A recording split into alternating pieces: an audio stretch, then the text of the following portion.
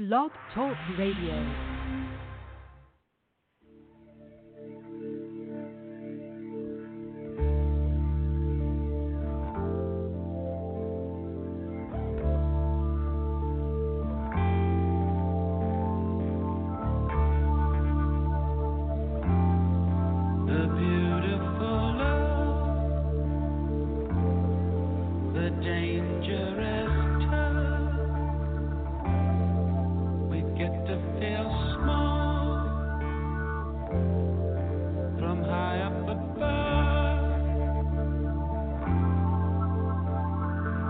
It's 100 years old. The pendulum. And 100 years young. It's been played for by the greatest heroes. And the greatest villains. It's seen battle. And ballet.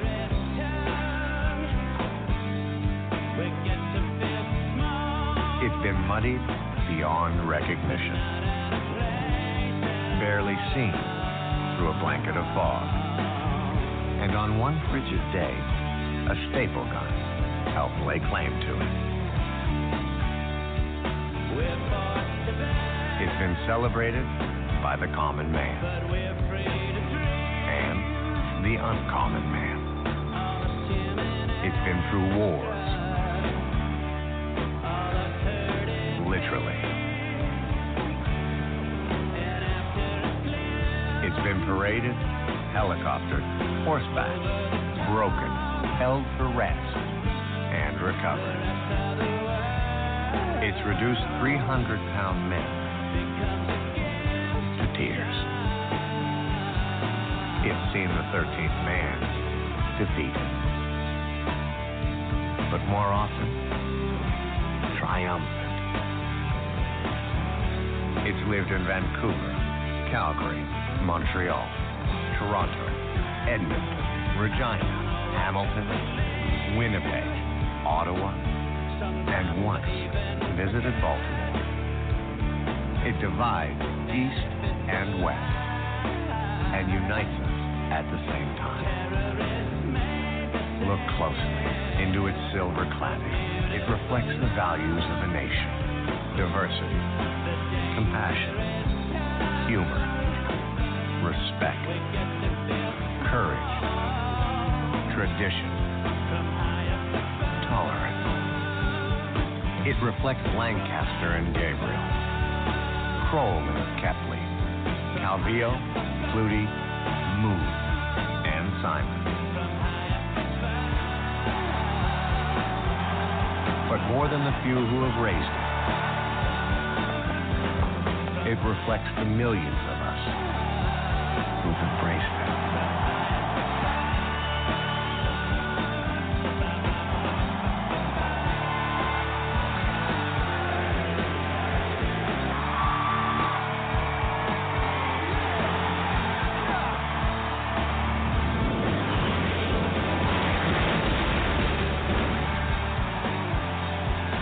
It reflects us all.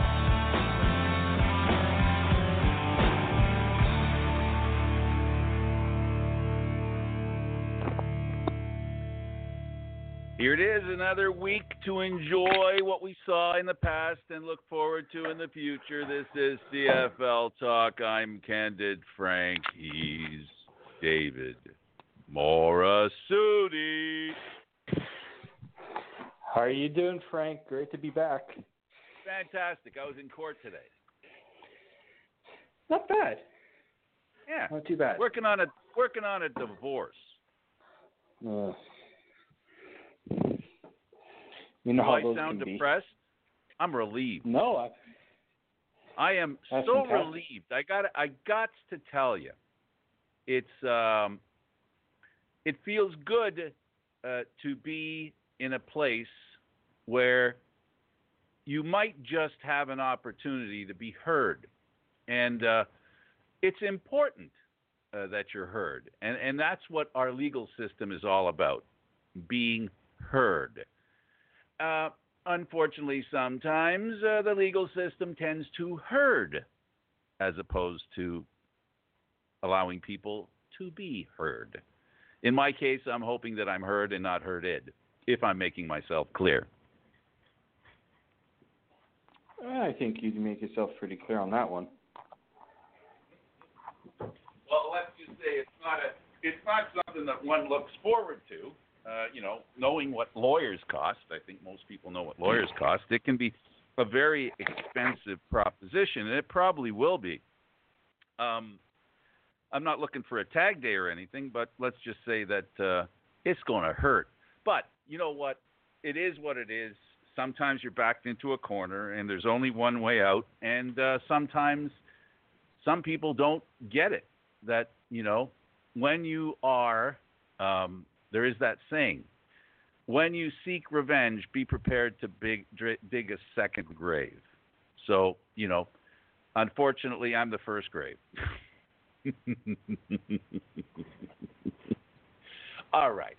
So here we go. What a great weekend of games. I didn't get to see 100% of the games, but I saw the majority of them.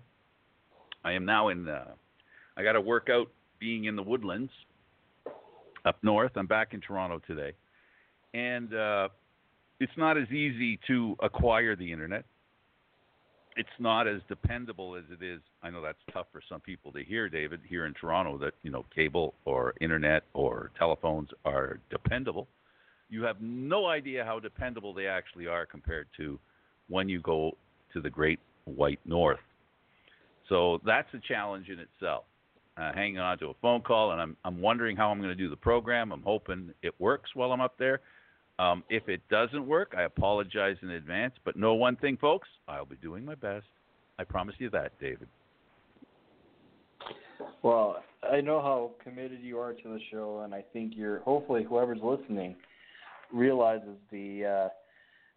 it's definitely not easy doing those shows in area. Like, there's a lot that goes into making these shows. Sometimes they seem simple in a concept, but when you have to put these all together, there's a lot that goes on, and I credit you for the dedication that you put in to doing it on, up north where the service isn't great, or, on top of all the other difficulties or challenges we face. Absolutely.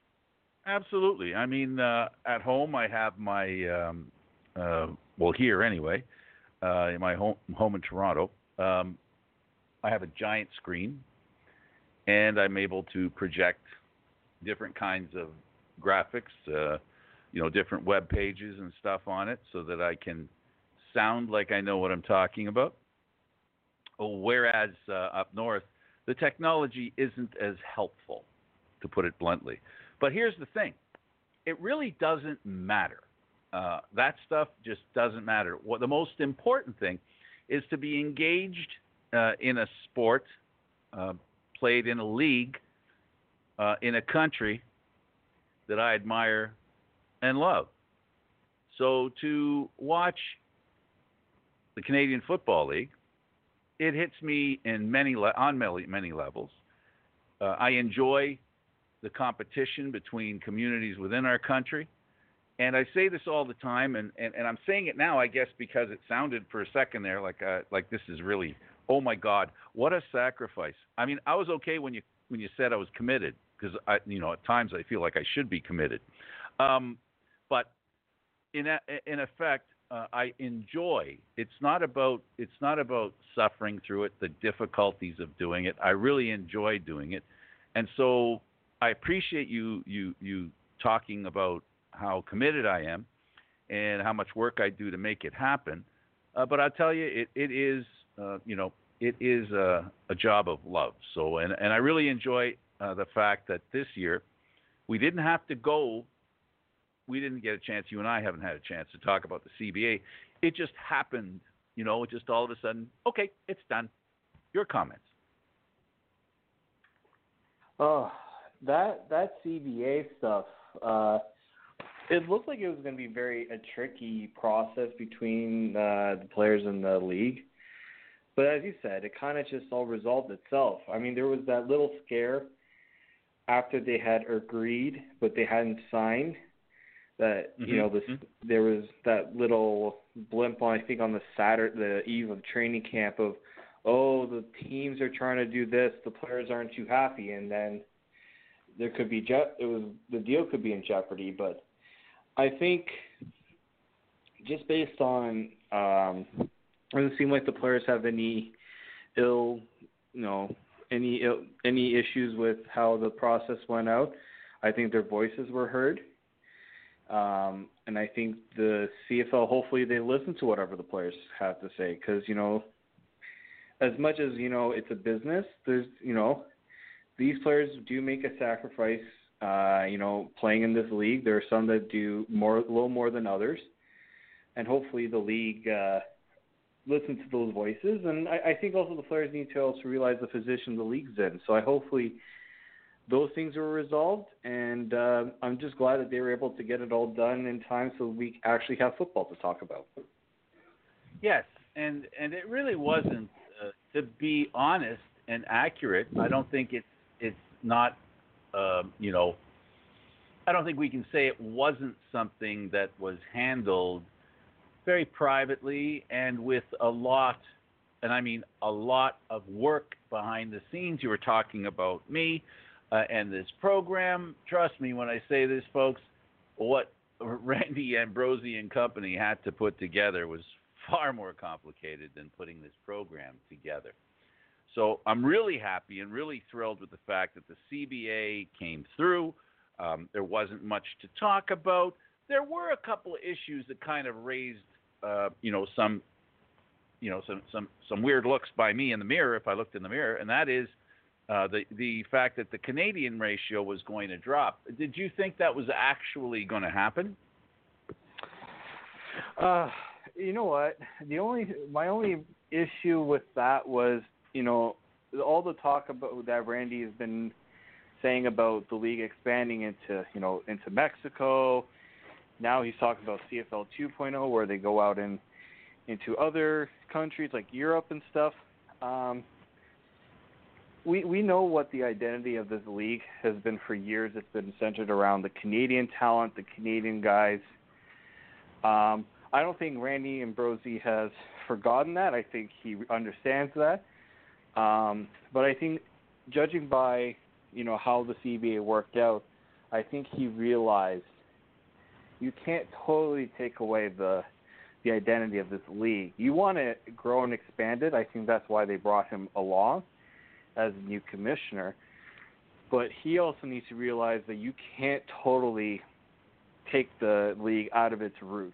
And, I think there's still work to be done on improving the Canadian grassroots of the game here, but I don't mind them thinking we also have to think other areas as well, because there's other resources that haven't been tapped in yet, and I think that's what he's trying to do right now. I agree with you for the most part. Where I will not disagree with you, but I will try my best to add my positive spin on this. I have a negative as well, but I'll start with my positive because you've given your point of view. And for me, the importance of what Randy and company, we're calling him Randy, not Mr. Ambrosie or the commissioner. It's like we know him and we have coffee with him later. As far as Mr. Ambrosie is concerned, Randy is concerned, he has an idea and a thought, and it's one that I don't think that he has done on his own without the approval of the rest of the teams, without the rest of the owners, without the rest of the league, without having conversations. But he is, as you say and use this word, spearheading this move to, I think what they're trying to do, and I believe it's what they're trying to do, because when I listened to his speech here at the town hall, the Argo town hall, it became clear what his intention is to allow countries to provide players to our league, and in exchange, the hope is that the interest in this league, the Canadian Football League, will grow. worldwide. And he made it very clear at the town hall in Toronto, and I'm sure he probably said the same thing at all the other town halls, at all the other Canadian cities that he went to. And the idea is he looked at every professional sport in the world. And every sport going back longer, soccer or European football, South American football, world football, if I may use that term. I don't even know what to call it. I want to call it soccer, but it really isn't soccer. They don't like being called soccer. It is the first league that brought in internationals in all the different teams. And I think that heightened interest, as it did in the National Hockey League when all the European teams came over. It heightened the interest in the game, not only in Canada, not only in the U.S., but in the rest of North America and the world. And I think that's part of the plan, and that's the hope, is that in essence what they're doing is they're providing an advertising opportunity for their league within other countries in the hopes of, raising interest in the Canadian Football League, much like the NFL does in its repeated visits in, the big countries where the big cities, in the world, like London, for example, Mexico in the south, that kind of thing. And I think it's going to work to a degree. I just don't know how well. I think when you look at how leagues and you brought up the NFL, I think the NFL is a good example. You need to, I think you're right. They need to establish an interest before they even consider. I know one of the things is potentially having a game overseas, but before you can even consider that, as you said, they need to bring in some interest. First off, people need to know what the CFL is. Why is it different from the NFL? People overseas probably don't realize that. Even some people in the States don't. So I think there has to be some work done on that part, and I think that's where you're going to see, maybe that's where the CFL decides to make the attempt going forward in that regard. And bringing players will do that, though it's a small step. It's not going to be as big of a step as I think. I think there's going to be other things they'll have to do, but I think it's just one of the many steps they're thinking about. And we'll see. I mean, the NFL right now, they're playing their first preseason game in Canada since 2013 in Winnipeg. But so they're in the NFL. They've had that partnership with the Bills where they were doing that series. It did well at first, and then it kind of dwindled. But I think it had more to do with what type of when the Bills were coming here, it wasn't prime game. It wasn't anything to excite people in Canada to really go and watch it. And I think the product has to be enticing a little bit. We'll see how the NFL does it when they come up to Canada. I think they'll learn from when they tried with the Bills years ago. But I think for some leagues, they try something, it doesn't work at first, and they kind of just go, we're not too interested anymore. I think you have to build a solid foundation and keep working at it. It's not, success doesn't happen overnight, especially anything a sports league does. It takes time to get it done, and hopefully the CFL will see how this venture works, bringing in these international players and, their desire to do other things. Well, you raised the issue of the United States, American football fans, people in the U.S. that might be interested in the Canadian game, and it just so happens we have somebody on the phone. I don't know if anyone's ever heard from him or know who I'm talking about. I want to introduce you to Mike Townsend, the truck driver in the United States.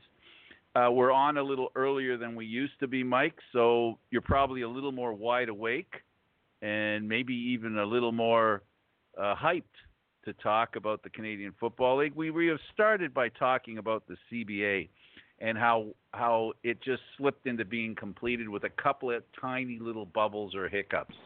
Your opinion on the CBA, Michael? I have no opinion. I'm glad he got it done, so no strike, and we can get on with football. All right. I guess that about wraps it up. We're glad that the CBA worked. David, I guess we can leave it there, right? I think so. Okay. Now, the next thing that we can talk about, and it is the most important thing. Have either of you had a chance to watch any of the football games? Mike? No, I couldn't catch it. How about you, David? Well, I've watched a couple of the games, and in fairness to Mike, it's not exactly easy to pick up the games, the preseason games. Not all of them are televised, so unless you're looking online for them, it's not too easy. But yeah, I caught a couple of them, and I also read a couple of the recaps of the games just so I have a better understanding of what's going on. I watched as much as I could, most of them. And the first thing I'm going to say about the games, and Mike, too bad for you, because there were some interesting games and there were some interesting plays. And I have to say, and, I saw the Argo game in person. I made the point of coming down here to Toronto to go check it out. I was not disappointed in the effort that the Toronto Argonauts put out there. More importantly, as I've seen, generally speaking, with all the exhibition games that have happened, there has been a real good example of some very talented players making some very, very talented plays. I don't know if you guys know. Well, I know, Mike, you didn't. But what did you think, David? Did you see any of the plays? Kick run back by a guy named Dante in Ottawa. Oh yeah, I think I don't know if this is just coaches and teams trying things out in preseason. I'm very intrigued with. I think some teams are going to be adopting some different looks offensively, and I think on special teams, we talk about how much of an emphasis there are there. I think the preseason, I think coaches are really taking that opportunity to try these things out, and that was a good play. There was, I'm trying to think. You see, when you have all these games, it's tough to. Yeah, there were a couple that were. Yeah, and you look at the Argo game too. There were some things that honestly I didn't even know the Argos could pull off some of these plays that they were doing. Like, the Argos offense is, I think, going to look so different just based off of what I saw from the preseason game. I think we'll talk a little more about that, but I think you're going to start seeing coaches, adapt and change things up a little bit. I feel like some teams are offensively, it's like stale. It's they're a little stale. They're not, it's kind of stagnant. They're not really doing anything exciting. I think this is the time right now in the preseason where you just throw anything out there and just see what sticks. I personally was thrilled with a couple of the world players that made a couple of plays. One on a reception and one on a punt attempt that went over the kicker's head. I think his name was Carlos from Mexico. Two Mexican players, in fact, that made two incredible plays. And he ran. He's a right-footed kicker, but he was running to the left, so he kicked it with his left foot. And he actually turned it into not such a bad play with that ball sailing over his head. I think he did a great job in catching it, then a great job in moving and then kicking it with his left foot from a very mobile stance. He was moving rapidly, and he kicked it really all in one motion, running and kicking, and it looked really good. I was very impressed with that play, as I was with the reception that was made by the Mexican player whose name now eludes me, but it was an incredible reception. These are the kinds of things that, open our eyes. And when we talked and when I mentioned earlier about, the advertising of having players from other countries play on this team, the interest in the other countries will be raised because the media in those countries are going to say, check out our Mexican player, the play that he made, that they made. Check it out. And people are going to look at it and go, we got players playing there? Yeah, I mean, I think you're talking about Maltos is the kicker. Yeah, Maltos, that's kicking. right. Yeah, I mean, look, I think the way they play football, these are very athletic. Like some of these players in Mexico probably play multiple sports, especially the kickers. They probably played some football. We'll keep it to the world standard, not soccer. I think there's that ability that you see, the athleticism that they bring. There was I think there's also a learning curve as well for these CFL coaches who not all these players speak English, perfect English.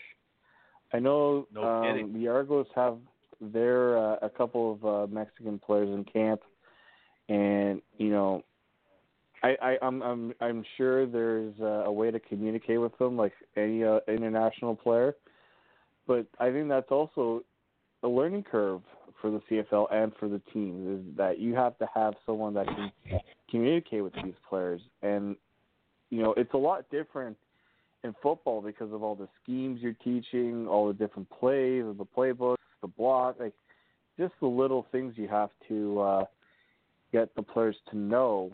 I'm very curious to see how it works out, how many of these players actually make CFL teams, CFL rosters to start the year. Mike, how do you feel about the Mexican contribution, and does it surprise you that there are football players actually coming up from Mexico? I mean, it goes without saying that they're very talented athletes there. All you have to do is think about, the Mexican football team that plays in the World Cup is very world ranked. They have the athletes. It's obvious. No, this doesn't surprise me at all. I mean, because I can't think of the name of the league that's down in Mexico. It's been around for a couple of years, and they're introducing the gridiron to the Mexican players, in which we already know that the talent level is not what it is to the United States and Canada, but these guys can be groomed into being good players years to come with proper training, proper coaching techniques and things like that. And I'm not surprised, Frank, because the way the Mexican League is going right now, they're recruiting a lot of American players to come down there and play as well. By having these leagues like this and going overseas, getting some of these good players, I mean, Frank, we interviewed a lot of guys from overseas that play ball, and the football is different, but they got good players, Frank. You can always find a diamond in the rough in each of these leagues. Whether it's a lineman, a kicker, a receiver, quarterback, you can always find a diamond in the rough. They just have to be coached up. That's all. Well, many of these players. Yeah, no, many of these players. Many of these players, by the way, especially a lot of the Mexicans, play college football in the United States. So they are U.S. trained football players, much like the Canadians that play there. Yep. David, so, and going back down to Mexico to play, Frank, it gives them something to do, make a little jack for their pockets, and hopefully they can get seen. I mean, hey, it's all about who sees you, who likes the way you play. All it takes is one team out of 9 or 32, whatever you decide which way you want to go. All it takes is one team. Absolutely, and the players that show that they're quite capable of playing raise interest back home, and that's something that is important, right? Without that happening, you don't have the growth of the game. The motivation for this, David, is the survival of the Canadian Football League, don't you think? Yeah, I mean, you need to be able to find the talent to play in the league, because you can get players anywhere, but it's the level of talent you want. If you can find a new avenue where you can get high-quality talent, because what sells any league is not where the players are, I mean, it helps that if some of these players from Mexico return home and you talk about how great the CFL is, and then maybe more of their teammates, and it improves the popularity of other guys considering a football career. But the CFL, in order to sell itself, they need a great talent pool to draw in the best talent and have the best competition out on the field. You don't want to saturate the competition just by only going towards one talent area. You want to be able to expand that, and I think that's why they're doing the Mexico, because it's good enough football. These guys are, as you said, Frank, they're great athletes. Maybe they're not as experienced as players who've come from Canadian schools or even from from the States. But if you teach them and they actually decide this is something I can do going forward, they're going to put you'll see these Mexican leagues put the investment into it in the lower levels, because now other people will get that interest of wanting to pursue a career. And if the CFL is a place where they can go and do it, it only helps the league, because you have this talent level available, this talent pool available to you that other leagues, arena football leagues, the NFL, now soon starting the XFL, the CFL is maybe getting ahead of the curve a little bit and saying we've done it now, we've established this relationship, and now they can just build on it. Mike, were you aware that the MLF Major League Football was coming back and is back? No, didn't know that, Frank. I just found out in the press box at the Argo game that it's back, and they've got an exhibition game going on, I think this week or next week, on the subject of other leagues.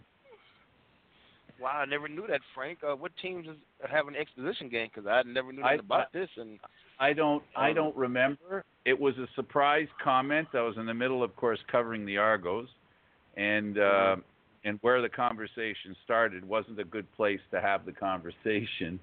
So we had to stop talking about it, needless to say.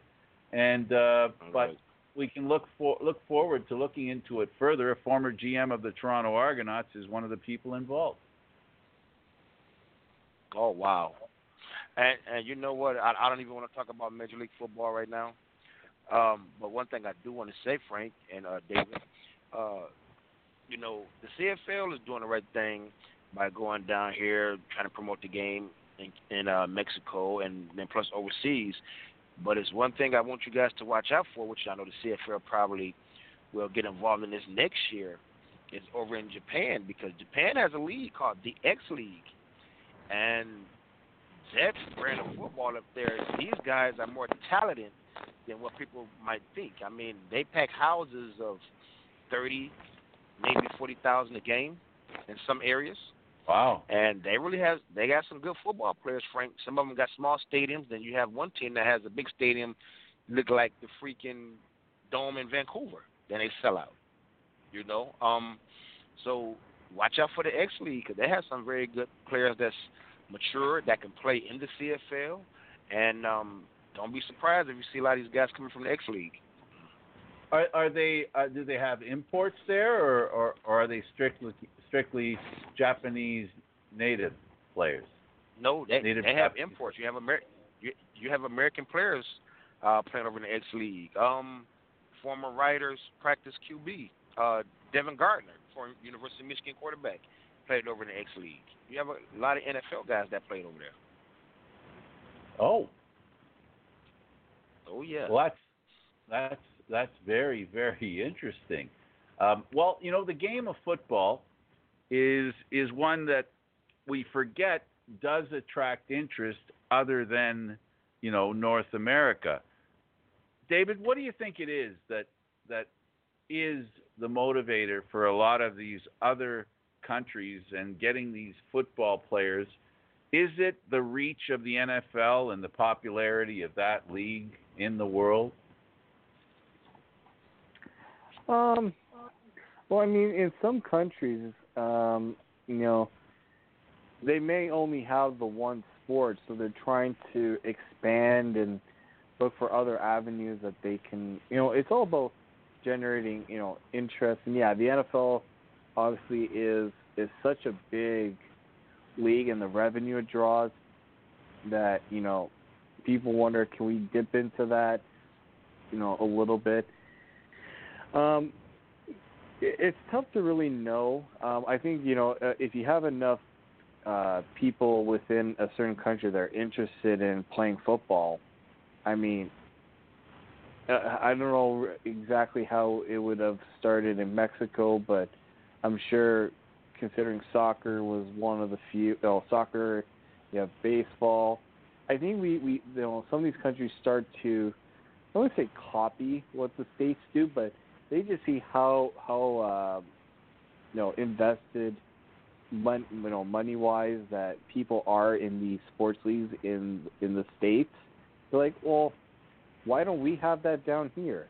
Why should we go all the way up to to the United States to watch an NFL game? Why don't we have our own league down here? It's just the same as any other sport. I'm sure in some countries they're like, why should we only get to watch games up in Canada? Why is Canada the only one to have the top hockey team? Why can't we have our own league? I think it's just trying to say these aren't the only teams, only countries that are capable of doing this. We can do it as well. I think there's a bit of a pride level in that, just based on what I understand or what I think would be some of the motivation behind it. Mm-hmm. Well, we've lost Mike. Hopefully he'll come back and he'll get a chance to contribute some more to the program. And watching the games, it's important, and the reason I mention it is because it's important that the games be very interesting and the talent level of the players be exposed. And so far, I know it's only been a couple of weeks, it's obvious that the talent level is not suffering. There was some concern with some other leagues that came in, and now it appears, in my opinion, that it's had very little effect on the CFL. And I think most of us that follow football, the Canadian Football League, football in general, are more than aware that there is an abundance of talent that is not being, we're not dipping at the bottom of the bowl, if you follow what I'm saying. Oh, yeah. As yet. No, and people were thinking when the Alliance American Football League started, oh, does this mean the CFL would lose part of its talent pool?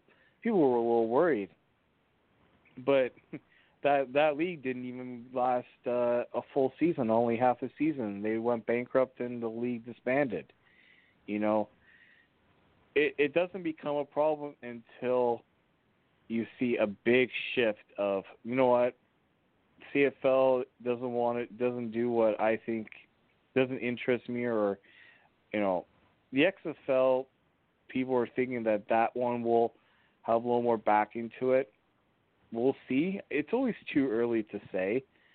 But I think the CFL it's established themselves enough throughout the years that, especially down the South, more and more players that want to keep playing, but the NFL isn't an option. They'll go to the CFL. They don't want to play in arena football leagues. They want to play the game that they know. And the CFL provides that for them. There's so many players that come up here, that fail. Well, I wouldn't say fail, but just couldn't crack NFL teams.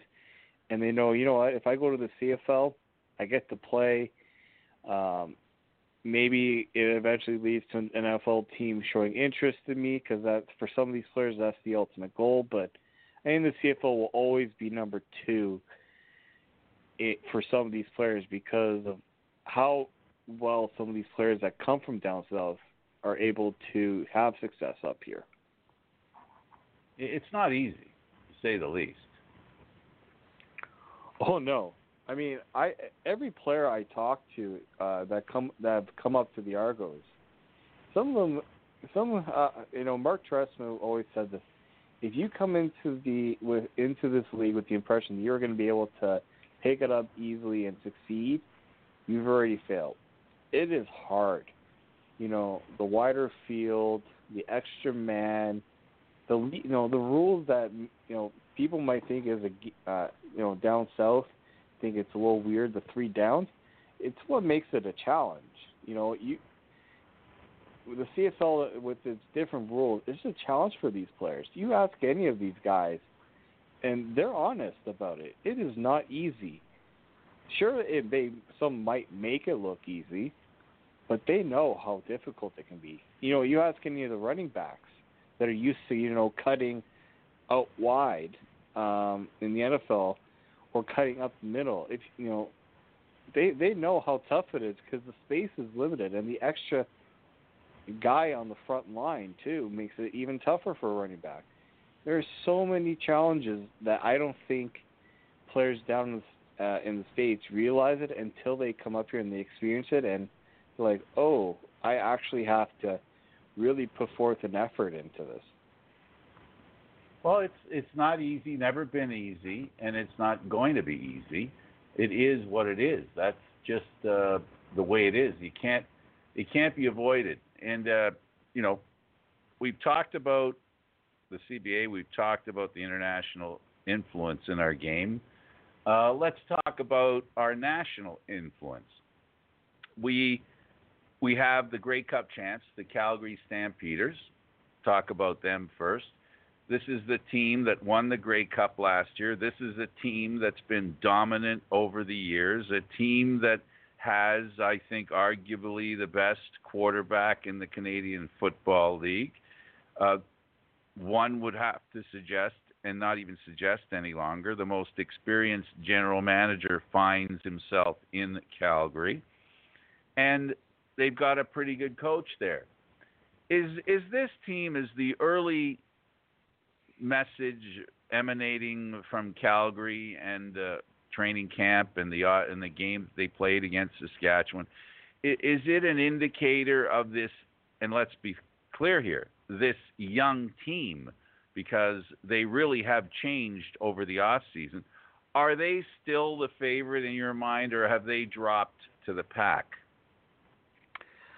I think you always give the reigning champions that have been there, and look, not just winning in Calgary when they win the Grey Cup, but how many times have they been right there?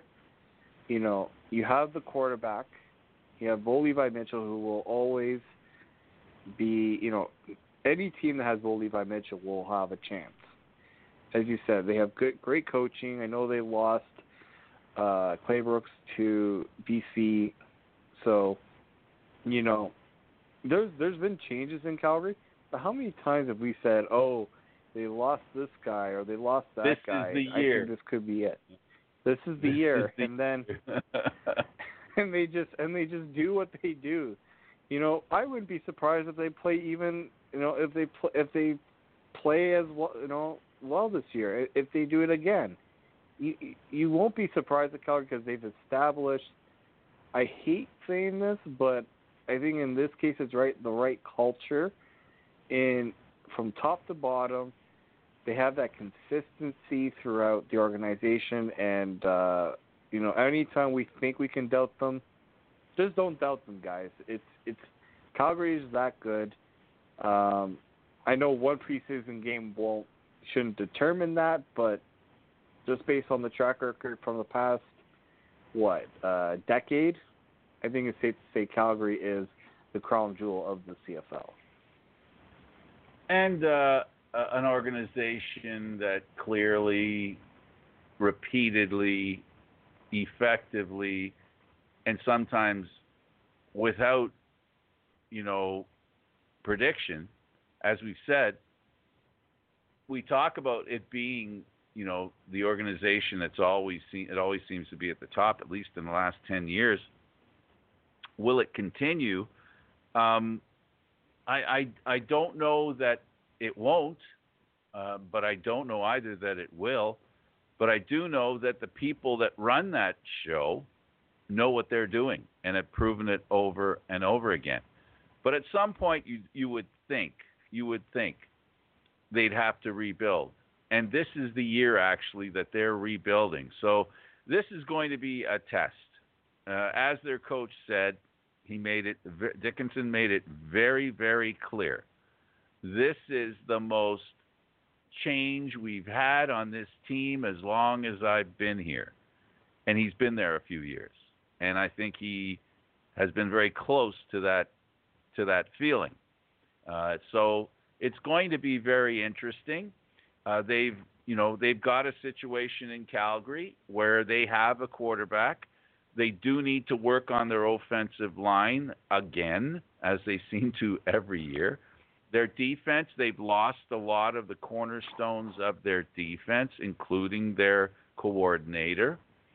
And, they've gotten very young.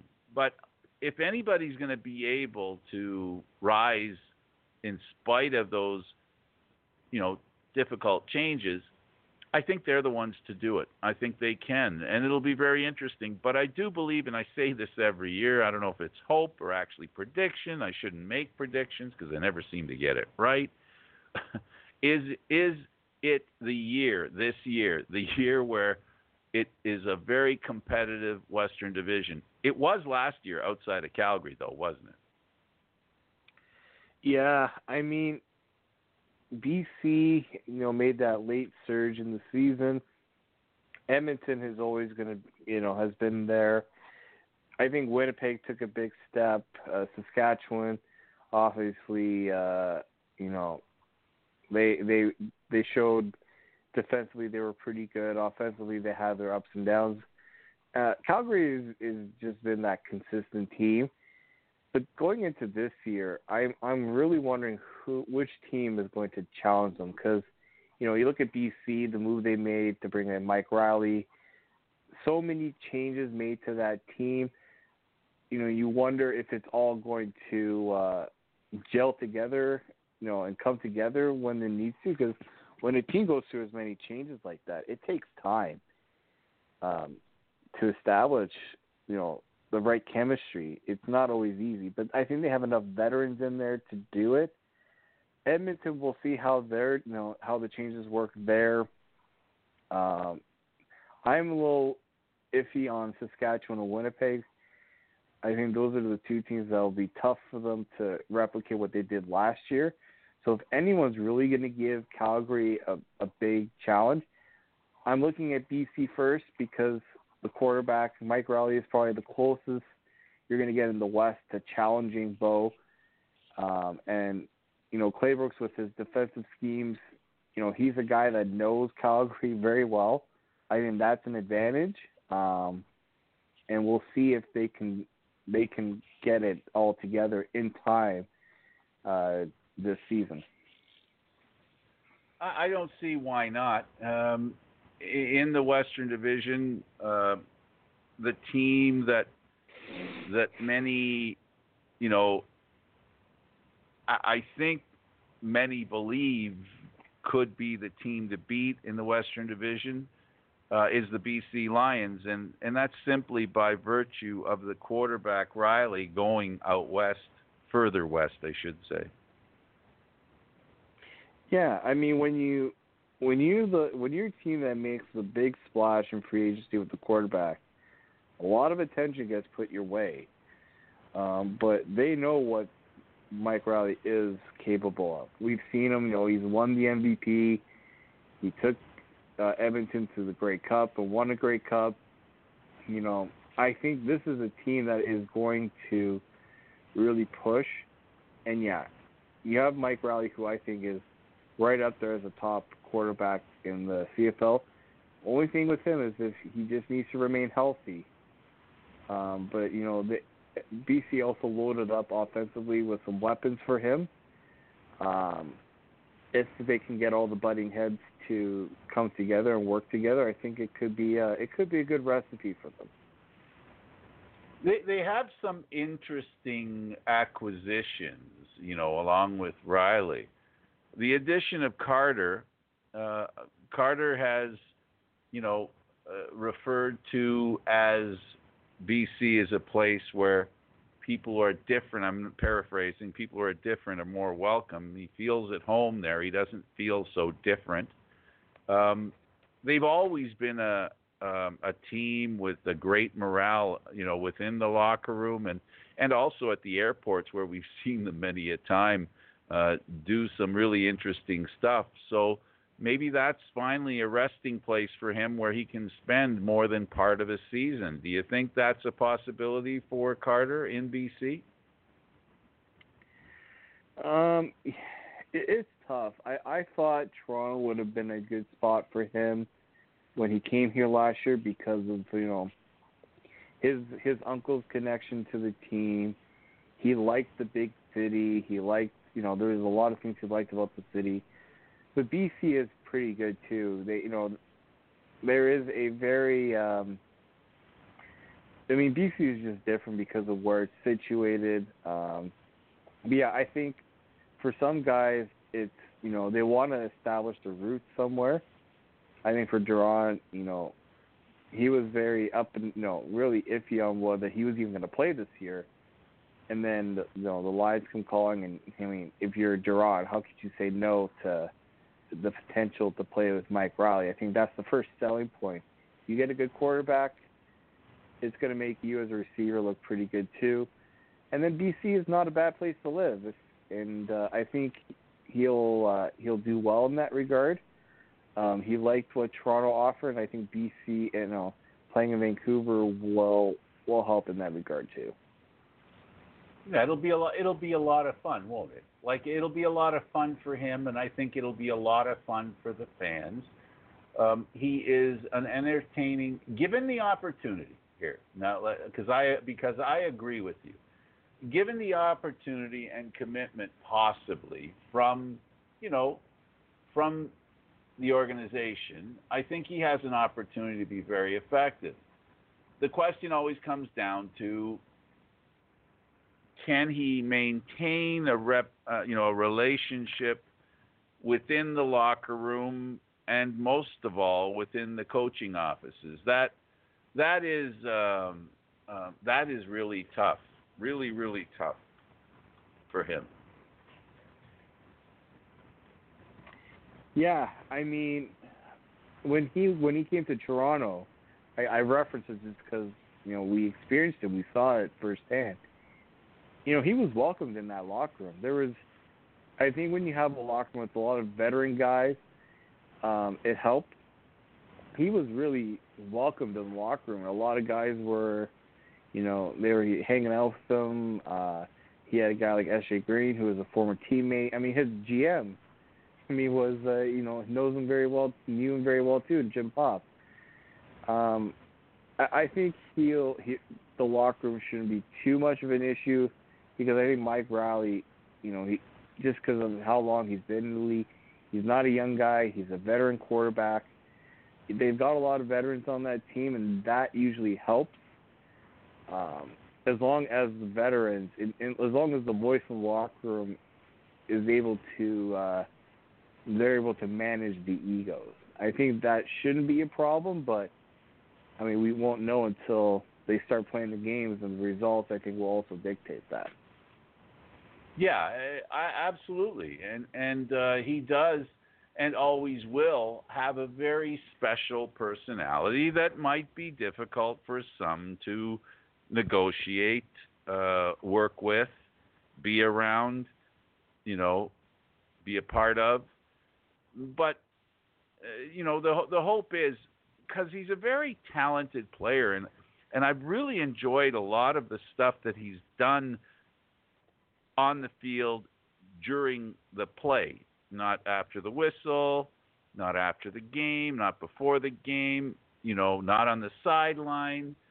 The sideshow stuff has made it difficult for people to believe that he can stick automatically. It always, the history of those things seem to raise questions about him.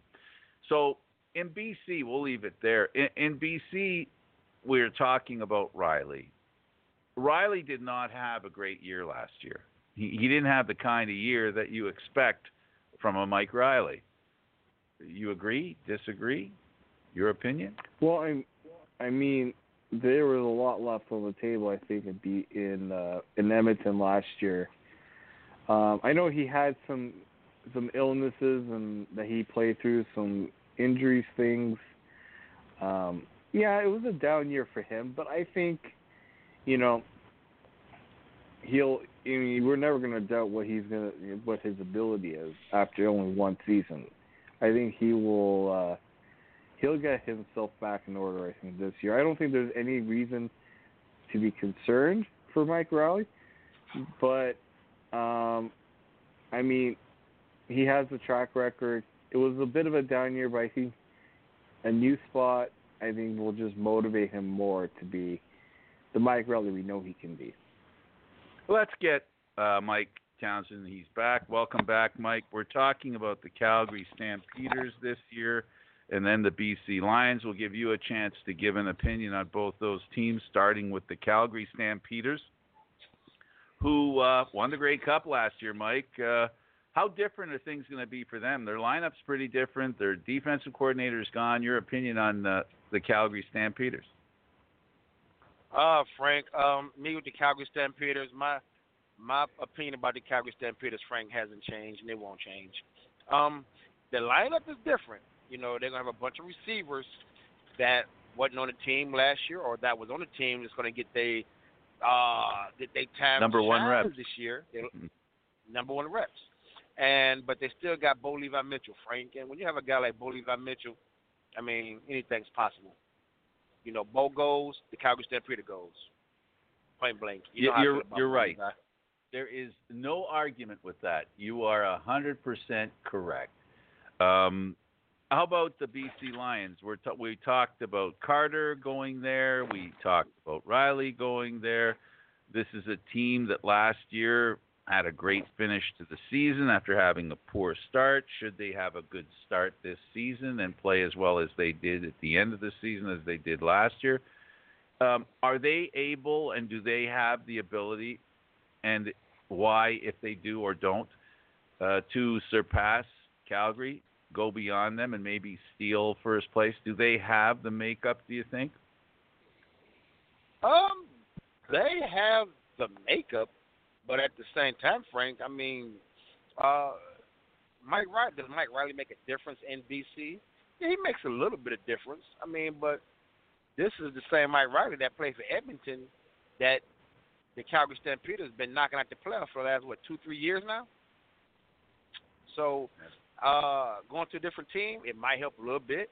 I mean, BC never had a shortage of talent as far as receivers go, running backs go. It was just the quarterback position that couldn't get them over the top last couple of years.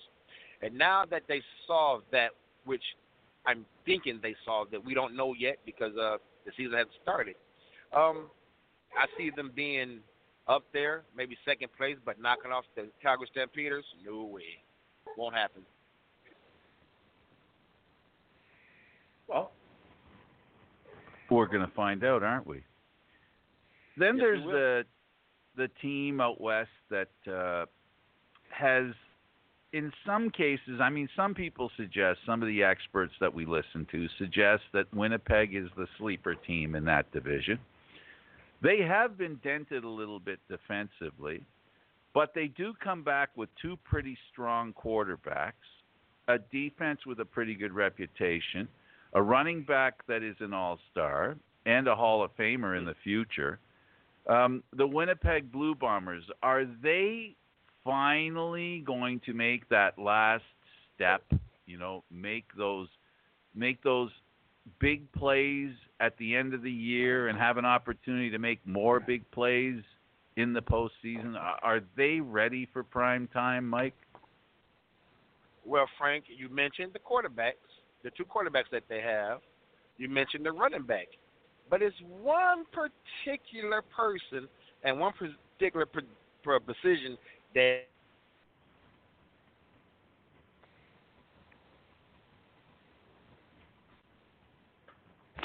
had former Seattle Seahawk, former Calgary Stampeders that helped them win a Grey Cup with his big catches.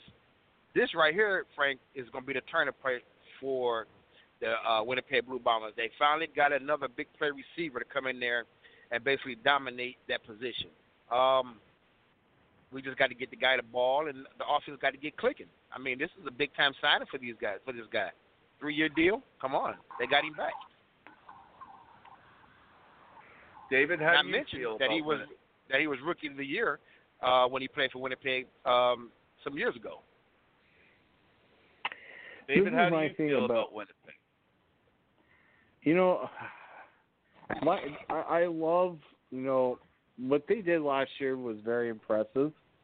Winnipeg, for me, has always been, can they maintain their level? I think, they made some, as you pointed out, Mike, they made some decent additions on the offensive side. My question, though, is, and Frank, you brought this up, they have two good, pretty good quarterbacks that could start in this league, but who is it going to be? When you have two really good two good quarterbacks, we saw the questions last year. Can they manage that two quarterback system in a way that it doesn't become an unnecessary distraction? When things start to go iffy for them, that frustration was really starting to bother the quarterbacks, especially Nichols.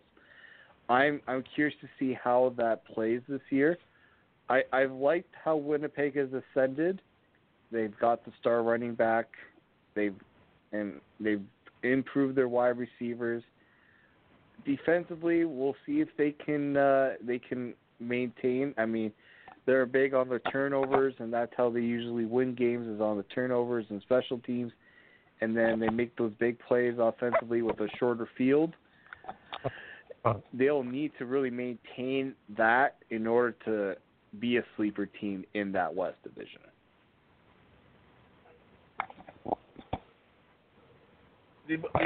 One of the things that I like about Winnipeg is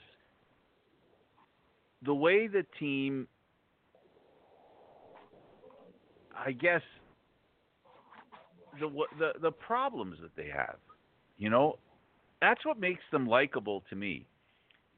They implode in such incredible manners each and every year. They fall apart in the most strange ways, and I'll even go as far as saying unpredictably. And the interesting aspect that I find endearing about the Winnipeg Blue Bombers football team is their fans, who rightfully, and I could be very negative here and say, well, the fans are so negative, they drove Nichols up and around the bend, and maybe possibly his loyalty to the fans and his willingness to go the extra little bit wasn't there, and that's why they lost. I don't think that's the reason. You could make a case for that, but I really do think that the patience in Winnipeg, as much as the folks in Hamilton have not had a Grey Cup in a very long time, in Winnipeg it's a different kind of self-deprecation. They basically give themselves a hard time, and they make it difficult for their team. I'm just wondering, can the team this year go a season without, outsiders getting the impression that the Winnipeg Blue Bomber fans hate their football team or hate a player or don't want anything to do with their team or a player? I mean, do you see that they might be able to overcome that, guys? You first, David? Yeah, I mean, it's really hard for certain fans in any sport to be satisfied, and I think that's the case in Winnipeg. They start seeing success, and it's just it wasn't quite enough for them. And I'm curious to see how, if they go through some adversity, how does the fan base and the team react? But what they did I like the moves that they made in the offseason because they brought in guys that are established. They kept Big Hill, which is massive for their defense. Bringing Willie Jefferson, we know what he's capable of. Darvin Adams, I mean, they've got guys that can, I think, ascend the team. Can they, and I think this is the question that you're probably asking for, can they maintain and keep the expectations from crumbling under the expectations? I think they can. It's all depending on the quarterback, I think. Can he maintain his composure? Can he stay healthy? And that's going to be the key for them. I think they can, but I'm not going to put all my my back. I'm not going to 100% throw everything I have and think I think it's going to happen. I think it should, but I'm not totally confident that it will just yet. Mike, how about you? Well, Frank, I agree with David. They brought in some key additions, Willie Jefferson, Chris Matthews, kept Big Hill. But like all teams in the CFL, Frank, they start off hot. And then they hit that little rough patch. But see, when the Blue Bombers hit that rough patch, the fans need to stay focused and cheer their team on. I mean, because they basically turned on them last year when they hit that rough patch and was calling for Matt Nichols to get benched in favor of Chris Trebler. It's going to happen, but I can't put all my eggs in that basket just yet, Frank. They still got a ways to go. And when you say that, you're referring to the fact that they might not have the team yet. Then here's another question, and this one here, I think is the most important question. If Nichols falters again this year, because he has done it each and every year he's been there, and usually at the end of the year at the most inopportune time, will Chris Trebler be given the head coach's approval to be a starter, David? Will that happen this year if things start to go off the rails again? I think you have to. I think, when you're a team that's made the moves that Winnipeg's made, you can't put that to chance. I don't like that that flip-flopping between quarterbacks, but because both of them were there last year, I think it helps the situation that they can turn to one guy when the other one struggles.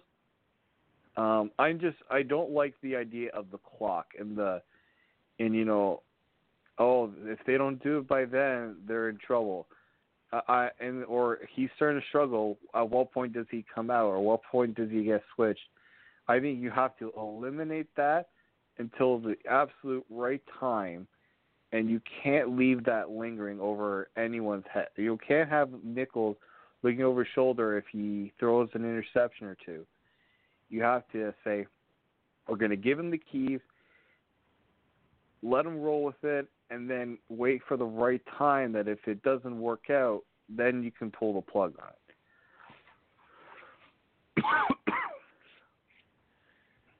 So we've discussed the Calgary Stampeders, the BC Lions, Winnipeg Blue Bombers. 2 teams left. 2 teams, again, fan bases that have been disappointed over a short term. I mean, the Saskatchewan Roughriders have done a lot of great things, but now the effect of Chris Jones. Mike, will it affect the success level of this team this year? Has it slowed down the pace of the improvement each and every year this team seems to have had? Is this the year, in spite of the change in all the positions, GM, coach, vice president? No, this is not the year, Frank. And Rider fans, don't get mad at me, but I'm just going to tell it like it is. I like the Riders, Frank. One of my favorite teams now. But what's going to happen when Zach Collaros go down second or third game of the season?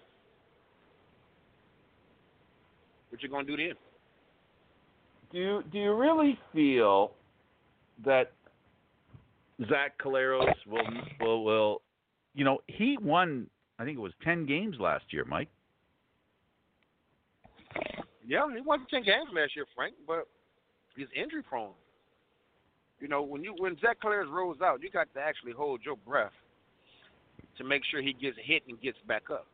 I mean, is he the quarterback for a team? Yes, he is, but you have to question how long, because the dude can't keep taking too many hits like that and concussions, and come back on the field. Man, they have to have a Band-Aid for that, and I don't think they saw that Band-Aid just yet. Dave, will he have a healthier season this year? Has he had less traumatic hits to deal with the past year? Do you see an ability for him to be healthy? We know he can be good, but if he doesn't get to play, he can't be great. I've been a huge Zach Collaros fan when he was with the Argos. In terms of, I liked the talent he brings, good arm. He can win you games for sure. Yeah, the injuries they overshadow a lot. When a guy who's been unable to stay on the field, that stuff lingers on you. It doesn't just go away.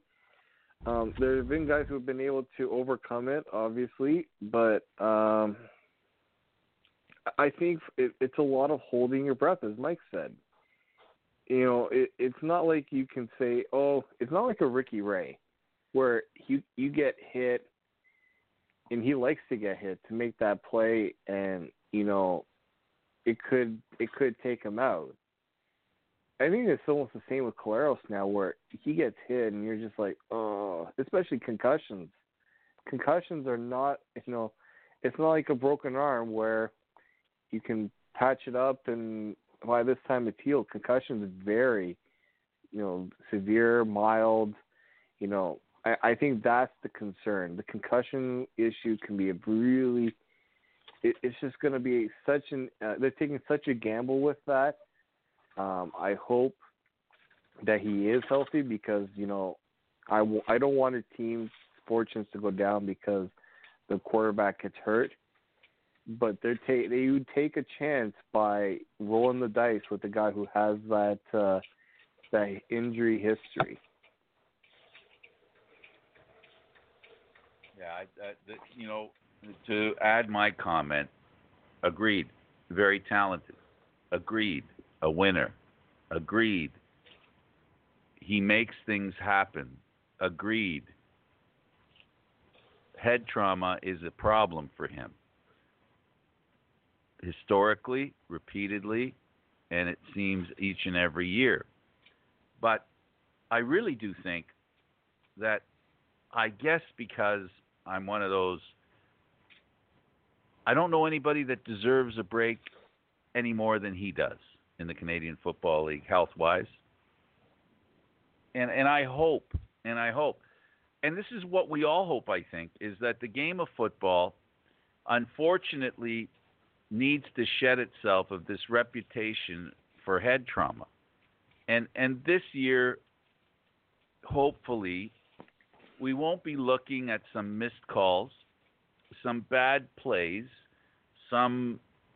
it's not just about the officials missing a play. It's about players not wanting to give up that hard, high hit. And it has to be removed from the game. And players today have to be made to understand it needs to be removed from the game. The problem is some really good players are delivering those kinds of hits, guys. And when they do it, it's harder to punish them. At least that's what some people think. What do you guys think? Mike? Yeah, Frank, I agree with that. You got some good players making the hits, but at the same time, punish them like you would do another player. It's not so great delivering them blows. I mean, because some guys know what they're doing. And just sometimes is it intentional? It is. Sometimes it's not. But that's where you have to make a judgment call on the severity of punishment you're going to give these guys. But I think, It's going to be a lot of missed calls, Frank. It happens.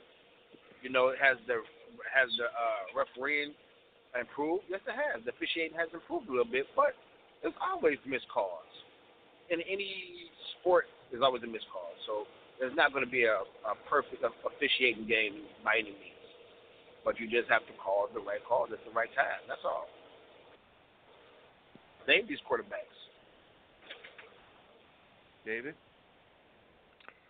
I am a big proponent that head trauma is a very serious thing, in that if a player voluntarily launches their head first or puts a shoulder into a guy's head, you need to send the message that that's not going to get tolerated. There was issues. There was that guy in Ottawa last year. The name escapes me right now.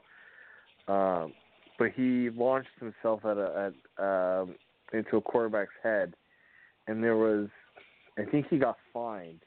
And look, I understand that in the CFL, some of these guys don't make a lot of money, so I actually think it should be games for hitting a guy in the head. Like, if let's say a Zach Collaros gets hit in the head,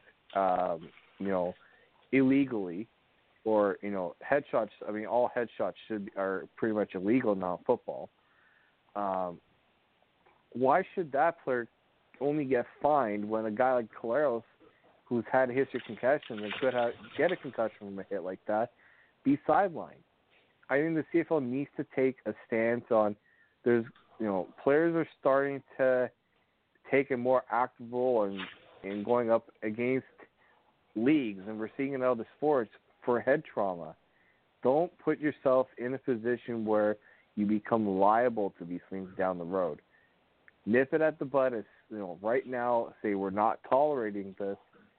The safety of our players is really important, and I think you got to teach these players, quarterbacks, don't lean in with your head on certain plays and put yourself in that vulnerable position.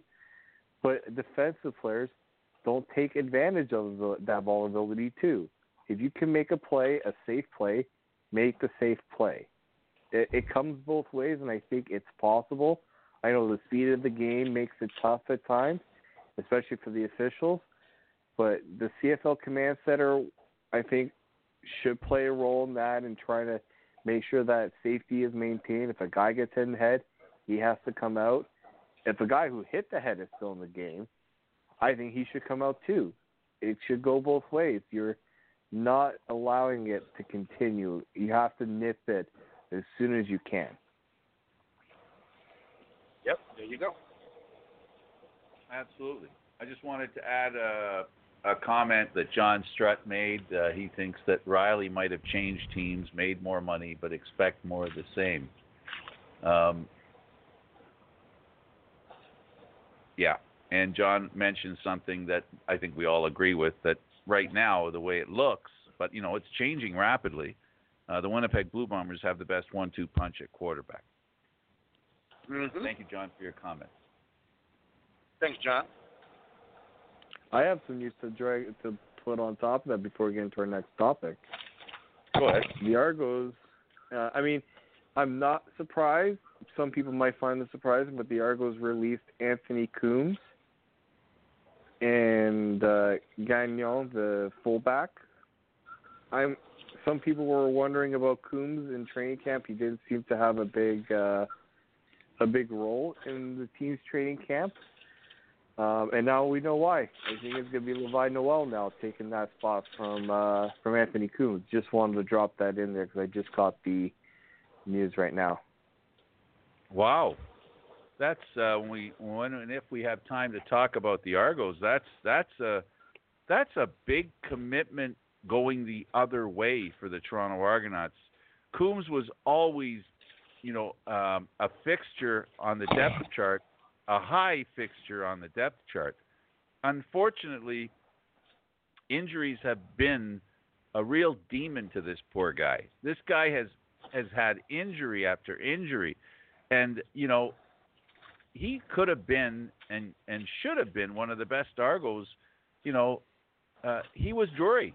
He was the new Andre Dury. He was that guy, and it just never panned out for him. I'm really disappointed to hear that he's gone, and I hope he gets a chance to resurrect his career in another city. It is what happens in football. Even though a player's been with the team for a while, the new coach comes in. It's not that he's not loyal to the guy. The coach just doesn't have an attachment for him, and that's just the reality of football, David. Don't you think? Well, I mean, we've already seen the Argos make it clear, guys who have had injury problems in the past, that either you're going to surround them with more depth, or you're cutting bait with some of these guys. Injuries have just plagued the Argos too much, especially last year. I think, look, Anthony Coombs, you're definitely right. I think his talent level was unquestionable. This is a guy that worked hard, but ironically, just like Andre Dury, the injuries is just too much for him, I think. Maybe he comes back. I mean, I see if team will pick him up. Maybe, David, he does the same thing Andre Dury did. Don't forget, Andre Dury had a massive injury that was supposed to end his career, and he came back to win a Grey Cup with the Argos and have some incredible seasons after that. Yes, he did, and I'm curious to see how that plays out. I think when you're a player that's just getting released, teams are going to be making their cuts as well. Somebody could say, well, we have a practice squad, the practice roster spot, but considering he's Canadian, that makes any team that is looking to add a guy on offense, especially out of the backfield, because that's his specialty, you pounce on the opportunity. I think a team will give him that starting opportunity. And the reason why I think the Argos made the decision is because Levi Noel is going to take that role a bit more. I think they like him in the offense. And I think with Jacques Chapelain there, I hope I said his name correctly. The offense is good. Yeah. His offense, I mean, we'll talk about the Argos offense, I think. But I think Coombs, the writing was sort of on the wall for him in training camp. Well, especially if he didn't, show that he could physically keep up with everybody else. I think it's clear that he could not, and because he could not, it was a problem for him. And it is what it is. I mean, I don't. It's the one thing I don't like about sports. It really is the one thing I don't like, and that is there are ends to careers that are far too soon, and not giving someone that you learn to like personally and enjoy his talent, and then have them their career just end like that on a dime. It is the thing I don't like a lot about sports. That's the one thing I don't like about sports, David. I hope I'm not overstating it. No, I mean, we've seen too many players who I think, like how many football players, especially football is the big one, a broken leg.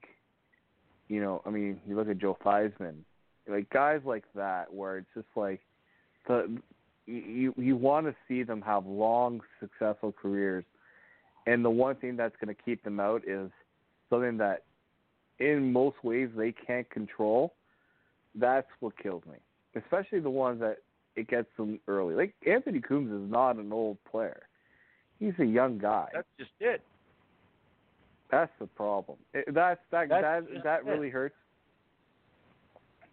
I try to remain impartial because of my role in the media, but you're not heartless in these situations. You feel bad for these guys because you know how much work they put in, the dedication, what this means to them. Like for them, for these guys, it's like football was what they want to do, and in some cases, it's the only thing they really know how to do well, and it's very unfortunate because the life the life expenses of a career the career expectancy is not very high, and that's the unfortunate part. But it is also business.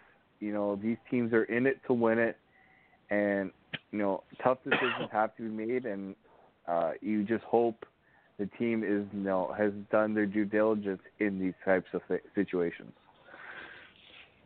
Absolutely, yeah, absolutely. It's like one of them things that you say, "What have you done for me lately?" It's a business, and it's a business without for the most part, when it comes to player in, player out, a conscience. It lacks. There's no room for a conscience, especially nowadays with the cap. Back in the day, if you wanted to keep a guy, it meant you spent a little more money, but you didn't lose a player because you wanted to keep him. That's one of the drawbacks of the cap. Every player has to justify their presence. There are no opportunities for giving a guy some loyalty because you like them. That's been removed. That's not an option anymore. Not if you want to win. Well, and that's just the thing with the Argos. They love what Anthony Coombs brought, but it was when how much could you count on it? I think there was one game. It was I think McLeod Bethel Thompson's first start against BC last year. Anthony Coombs was massive in that game, and then after that, it was I can't remember if it was the very next game or something like that. He was back on back in practicing on the sides because he couldn't participate in practice. He was hurt. It's just you can't. Sometimes GMs get in big trouble, and Pop I think got in trouble a little bit last year of putting his faith in these players from 2017, but they were starting to get hurt. Bear Woods, Marcus Ball, Walder, he got hurt, but now he's realizing I need to make sure these guys, I have a plan B, even a plan C in some cases. I think that was his big goal in the off season, and it should pay off better this time around. Absolutely. Well, listen, guys, we've got one more team, the Edmonton Eskimos, and we'll save the West for next week. Let's finish the East this week and then talk about the games that are coming up. The Edmonton Eskimos, minus Mike Riley, a team that now has Trevor Harris. Mike, a big fan of the Ottawa Red Blacks previously. Will Harris make a difference in Edmonton, one that even Mike Riley couldn't lift the team into the playoffs, let alone the championships? Well, Frank, I like Trevor Harris. Do I see it being a big difference? No. I don't see it being a big difference. The only thing difference between the Edmonton Eskimos, they got Trevor Harris and Mike Riley. It's still going to be the same Edmonton Eskimos. Will they have a good season record? Of course. But they still got to go against Big Brother, man. And as long as Big Brother's sitting there demolishing these teams, I'm talking about the Calgary Stampeders on the West, and continue making them their girlfriends, it's not going to never happen, man. I don't care what you bring in or who you bring in to be the quarterback. You got to go get the Calgary Stampeders. Point blank. And I like the Edmonton, but the Edmonton Eskimos, does he at least bring them into the playoffs this year? Does he raise the level of expectation for that team? It's kind of hard, isn't it? Because on historically, Harris does not rise up to be as good as Riley. No, he raises the level, Frank. He's going to get them into the playoffs. But see, what hurts Trevor Harris is when they get to the big game or get the big moment, and he kind of falters a little bit, plays under pressure. Because if you notice, when he's under pressure, Trevor Harris is not that good. He's not that good. Now, when Mike Riley's under pressure, you can see vintage Mike Riley. He gets the ball out. He run if he have to. Mike Riley plays good under pressure. Trevor Harris, not so good. Well, he brought him to the Grey Cup, so I think he's capable of bringing them into the playoffs and having a little bit of success. David, Edmonton with Harris, can they be better? Well, they suffered a massive blow. Massive blow with Anthony Parker rupturing his Achilles, so he's out for the season. Look, Trevor Harris is a really good quarterback in the CFL. He's I think a easily top. When you put him along with, you have Bo, you have Mike Riley. Trevor Harris has established himself, I think, among up there in the top 3, 4. If you look at 3, 4, Jeremiah Mazzoli, depending on where you have him. I think the relationship with him and Jason Moss, because they do have that relationship when they were in Toronto, so it's not like it's a new thing.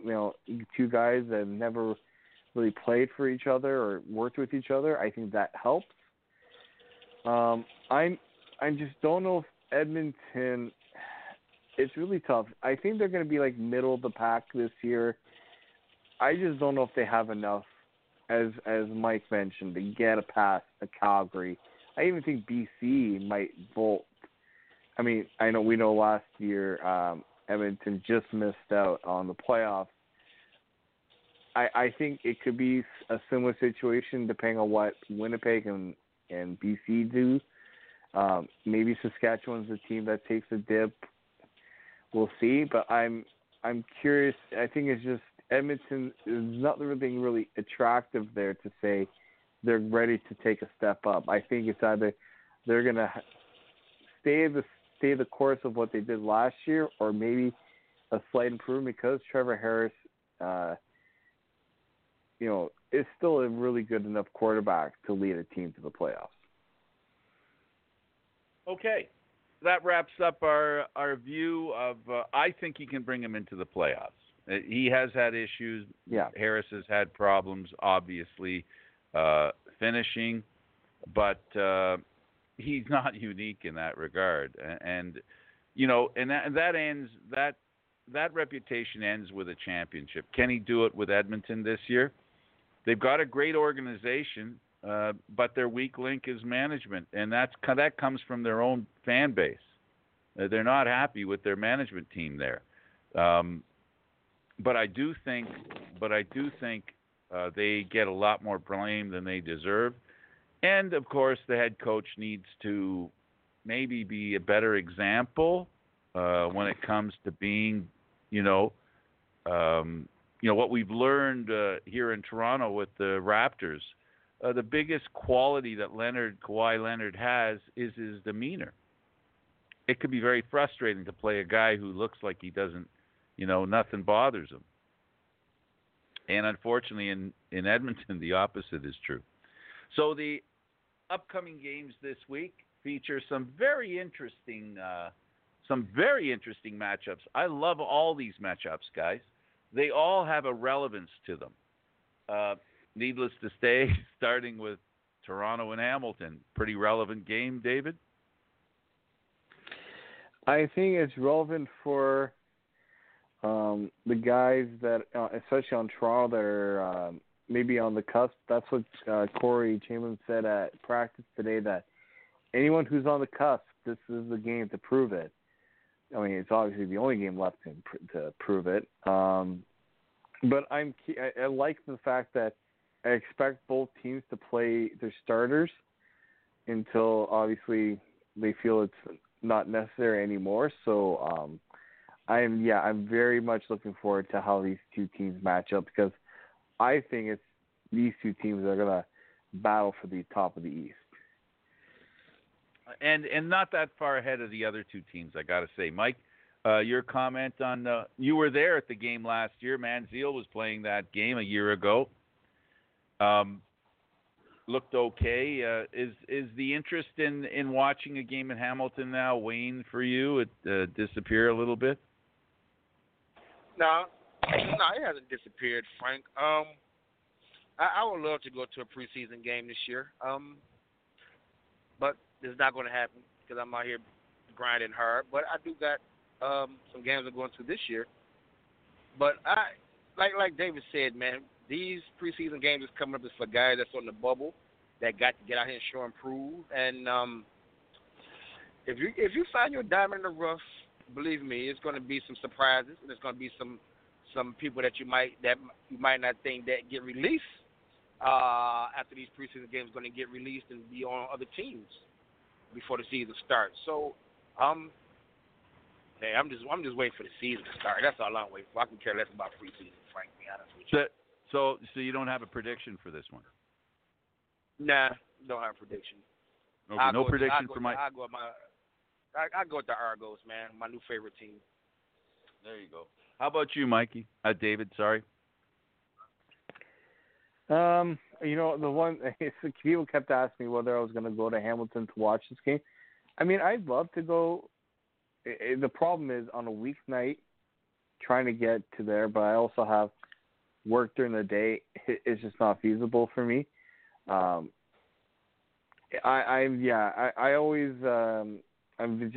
very curious. I think there will be a stream online, by the way, if you want to watch the game at the Cover Your Home. Hamilton does that. So there is that possibility, and I mean, McLeod Bethel Thompson is going to start. From what the depth chart says, I mean, it's tough to go by those in the preseason, but there's a couple other things I'm looking forward to in this game because, I mean, when you look at the Argos kicking situation, there are 4 or 5 kickers looking to make the team. They have 2 international guys that have really strong legs, and I think the competition is going to be really good.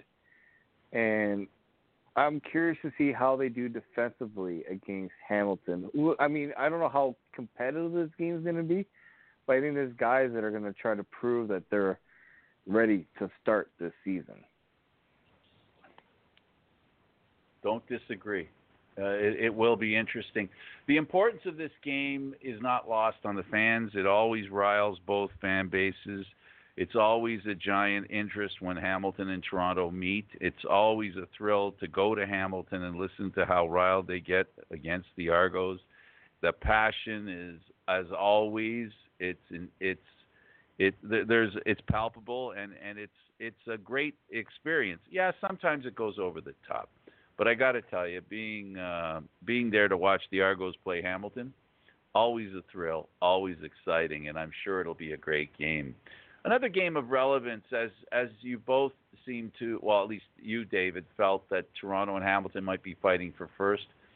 I don't think either Ottawa and Montreal, who are our next game, are far behind that. Montreal is in a position, both these teams, to establish whether the improvements they made last year they can build on, and for Ottawa, whether the losses that they've had in talent, the talent drain that they've had experienced, may affect them in being, the top team in the Eastern Division as they've been the past few years. Mike, as a fan of the Ottawa Red Blacks, is change bad or can change be good in Ottawa? Oh, Frank, change is always good, Frank. And, I was reading, was it either yesterday or today, finally, Dom Davis gets his start, Frankie. You know how high I've been on this guy for, the last 3 years, ever since he was in Winnipeg? We get to see him. We get to see him start now, Frank. This is his time to shine. It's only his job to lose. He does have the inside track, without a doubt. Yes. Although he is the least experienced quarterback of the two. And you know who I'm referring to. Our favorite BC Lion quarterback, former. Yeah, JJ. But you know what, Frank, I'm not going to say that he's experienced because the guy had been in the CFL for going on 5 years now, 5, 6 years, 5 years? And I think it's Couple his years. third year in Ottawa, so he knows the playbook, right? Yeah. Second year in Ottawa because he came last year.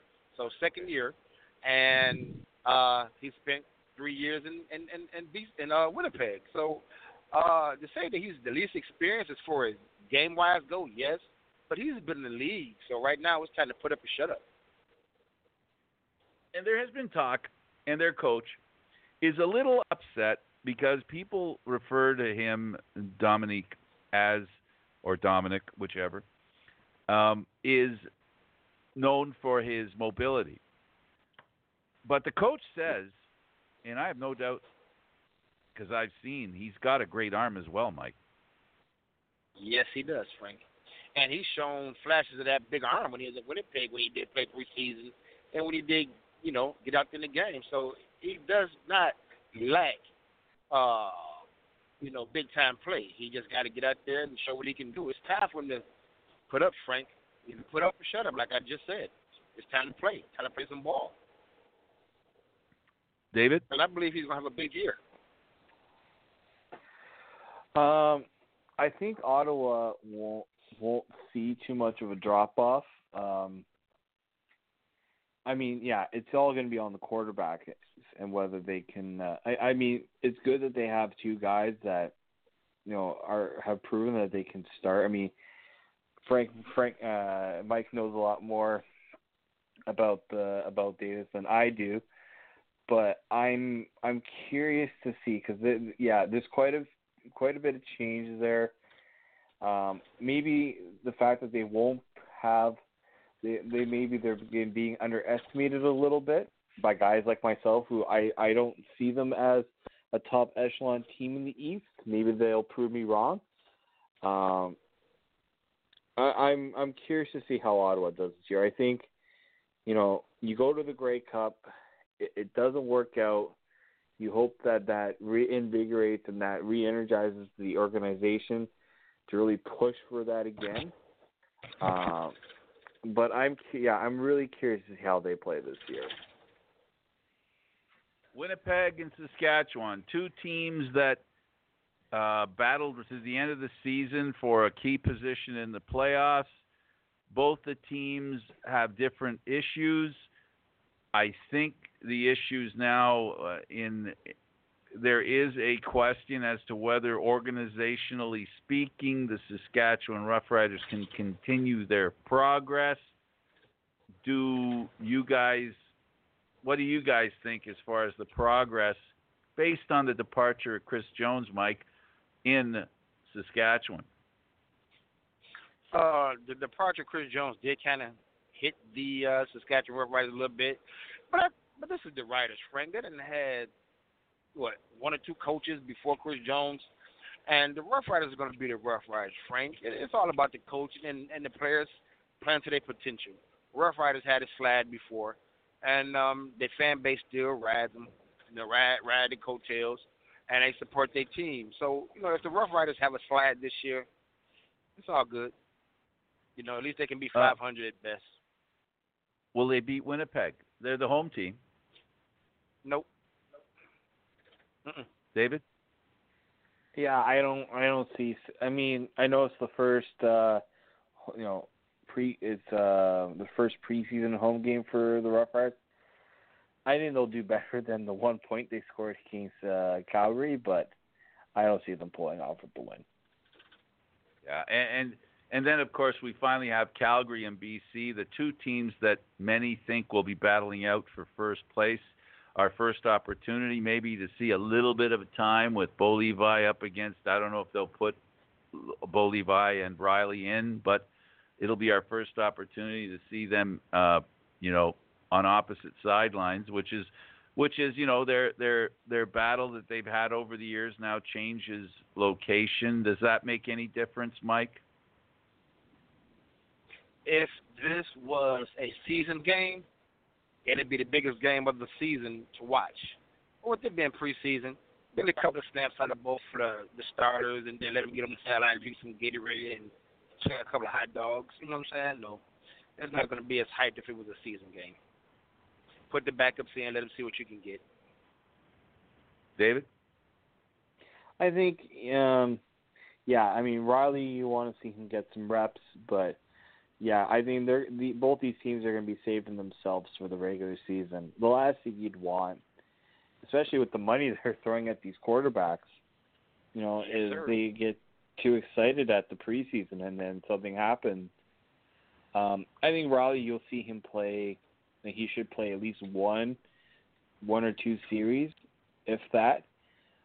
Because look, for him, he doesn't. He's been there. He's done it. You don't need to see a lot from him. So, you put a lot of money into that quarterback, save him for the regular season, but at the same time, you want to make sure he's not totally, he wants to have no rust going into the regular season as well.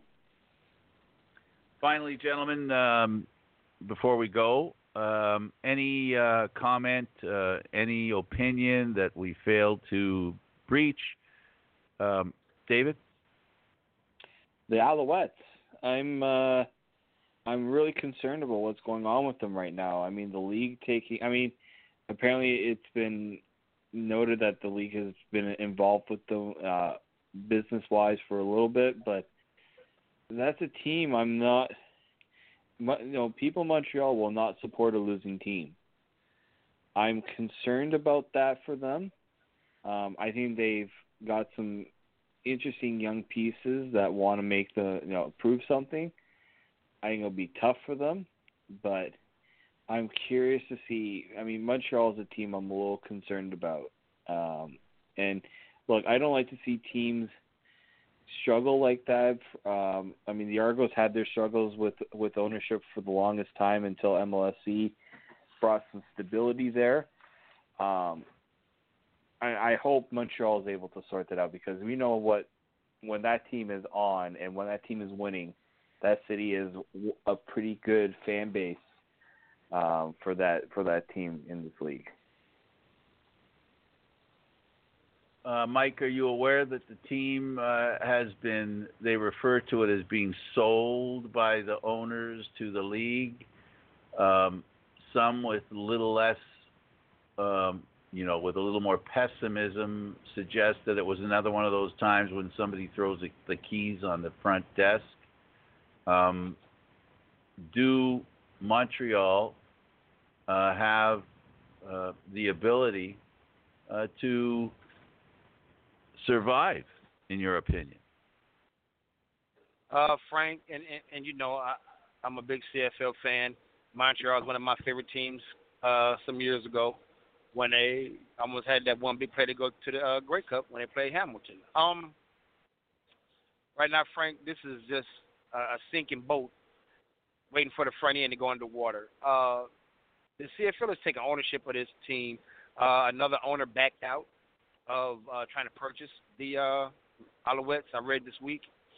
And one thing about the CFL, they'll take a little loss. But if they take a big loss when it comes to the Montreal Alouettes at the end of the season, it's a real big loss, they don't mind folding the team and starting over from scratch. So they have to put a winning team out there, Frank, or the fans are not going to come out. David Naylor has suggested that two businessmen from Montreal, Vince Guzzo and Clifford Stark, and a group led by Alouettes player Eric Lapointe, they were interested over the past couple of weeks in potentially purchasing the Alouettes. It appears, though, Guzzo and his interest in the team on hold, while Stark and Lapointe group are no longer in the running. So, they didn't hear what they wanted to hear. And this is a concern always in the Canadian Football League when a team is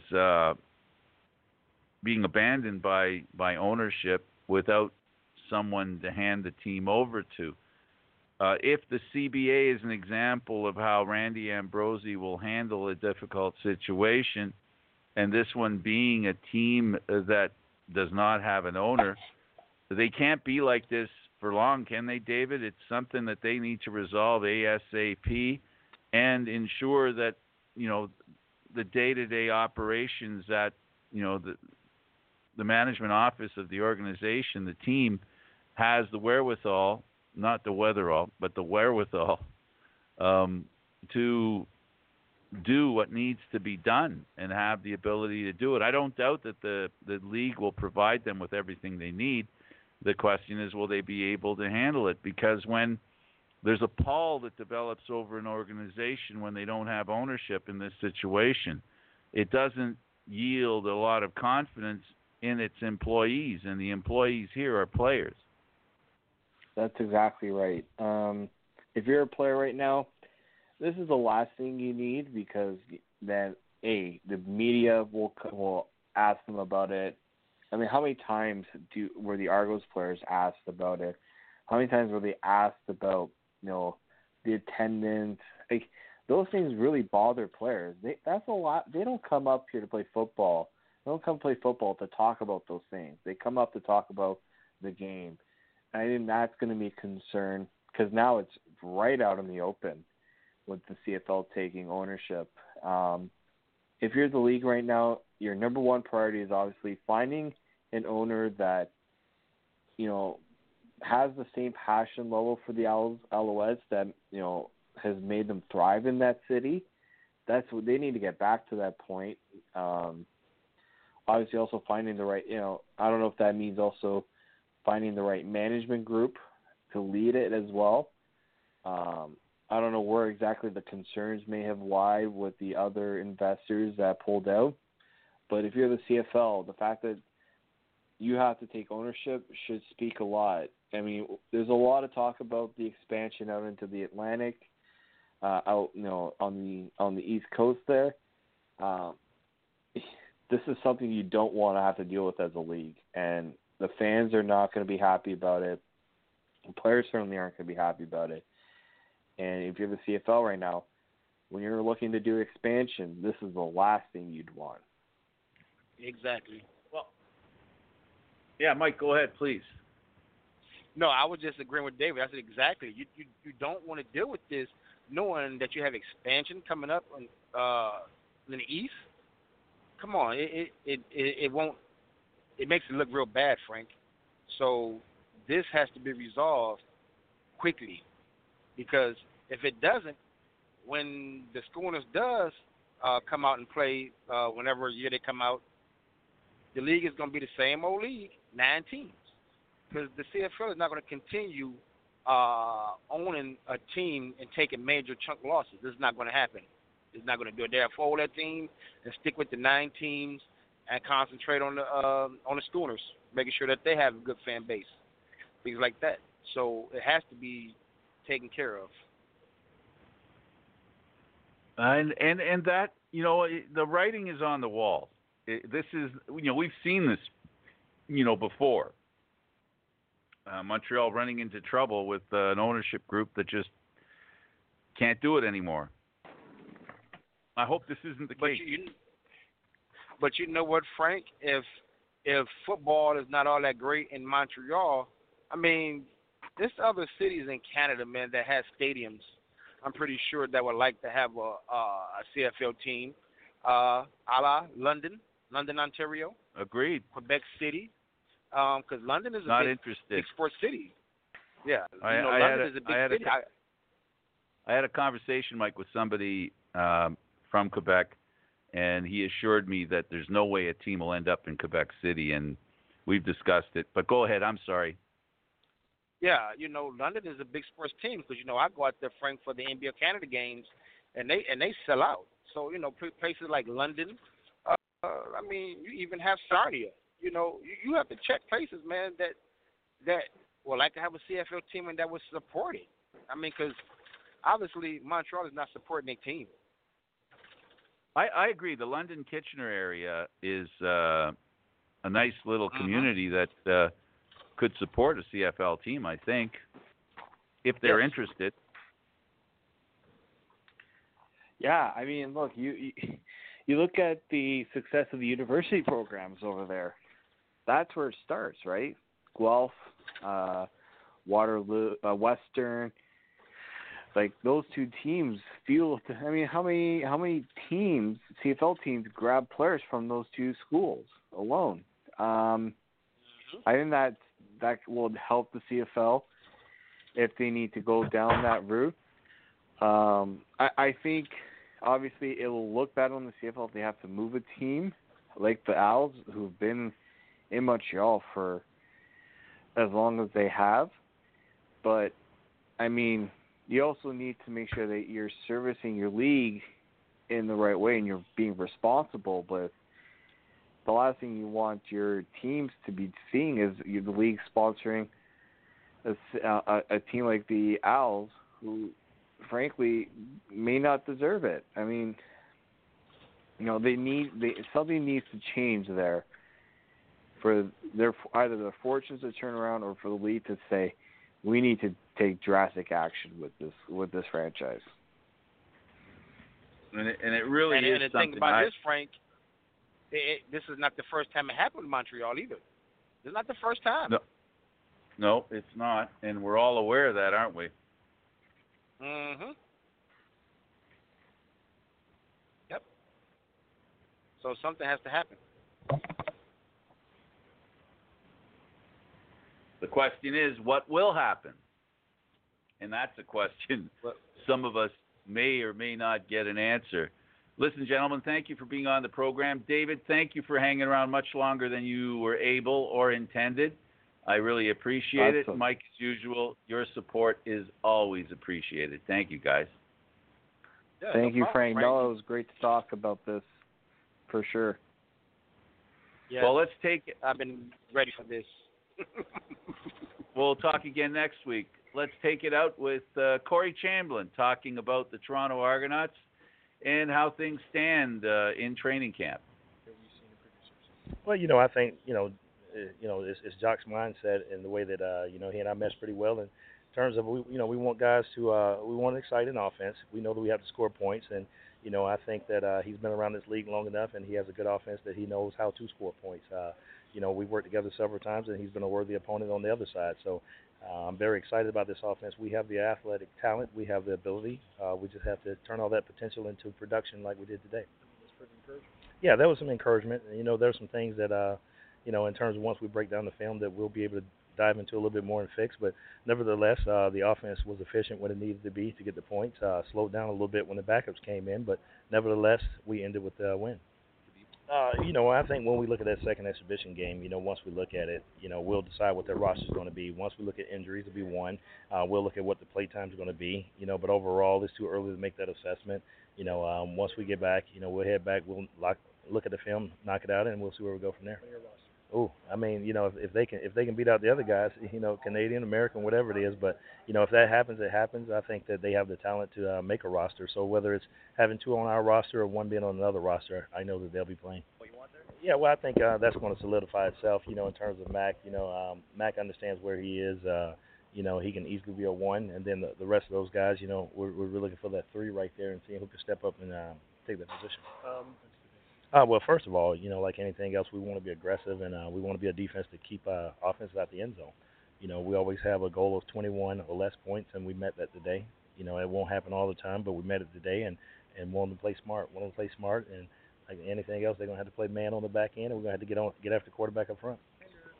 Nothing that I saw right now. There were some guys that may have been out a little earlier than we supposed, with some nicks and bruises, but overall, in terms of major injuries, I wouldn't know that until after we sit down and assess those guys. What are those guys flying around? Well, they have some quarterbacks that ran around. There was some pressure there early, and that was just really with our four-man front and to do some things, and then they adjusted with some of the things we were doing, and it slowed us down a little bit, and we had to become a little bit more conservative, but nevertheless, I thought I saw some good things. Like I said, the biggest thing is we have to find some guys in that second and third group to step up, because right now there was a drop-off at some positions, and it's not athletically, it's because mentally they don't know the game yet. So we got to continue to push those guys and groom those guys, so if their opportunity comes, they'll be ready. Yeah, we try to, and next week it'll be a different rotation. Some guys didn't do one thing this week, so we'll get that turned around. I didn't think the wind was a factor, but it actually was on those kickoffs. It held a couple of those balls up, but we'll evaluate that too. We've been pretty steady in practice. There were no misses anywhere on field goals, but I think we had one or two today. So, practice is one thing of evaluation, but you have to get into the game and see how they are under the lights. Oh, that was awesome. It was awesome. They brought energy. There was excitement. the whole time, and it really felt like a game, especially when they, when they started waving the towels and things like that. There was a lot of energy. I mean, it felt like a professional football game in terms of the noise.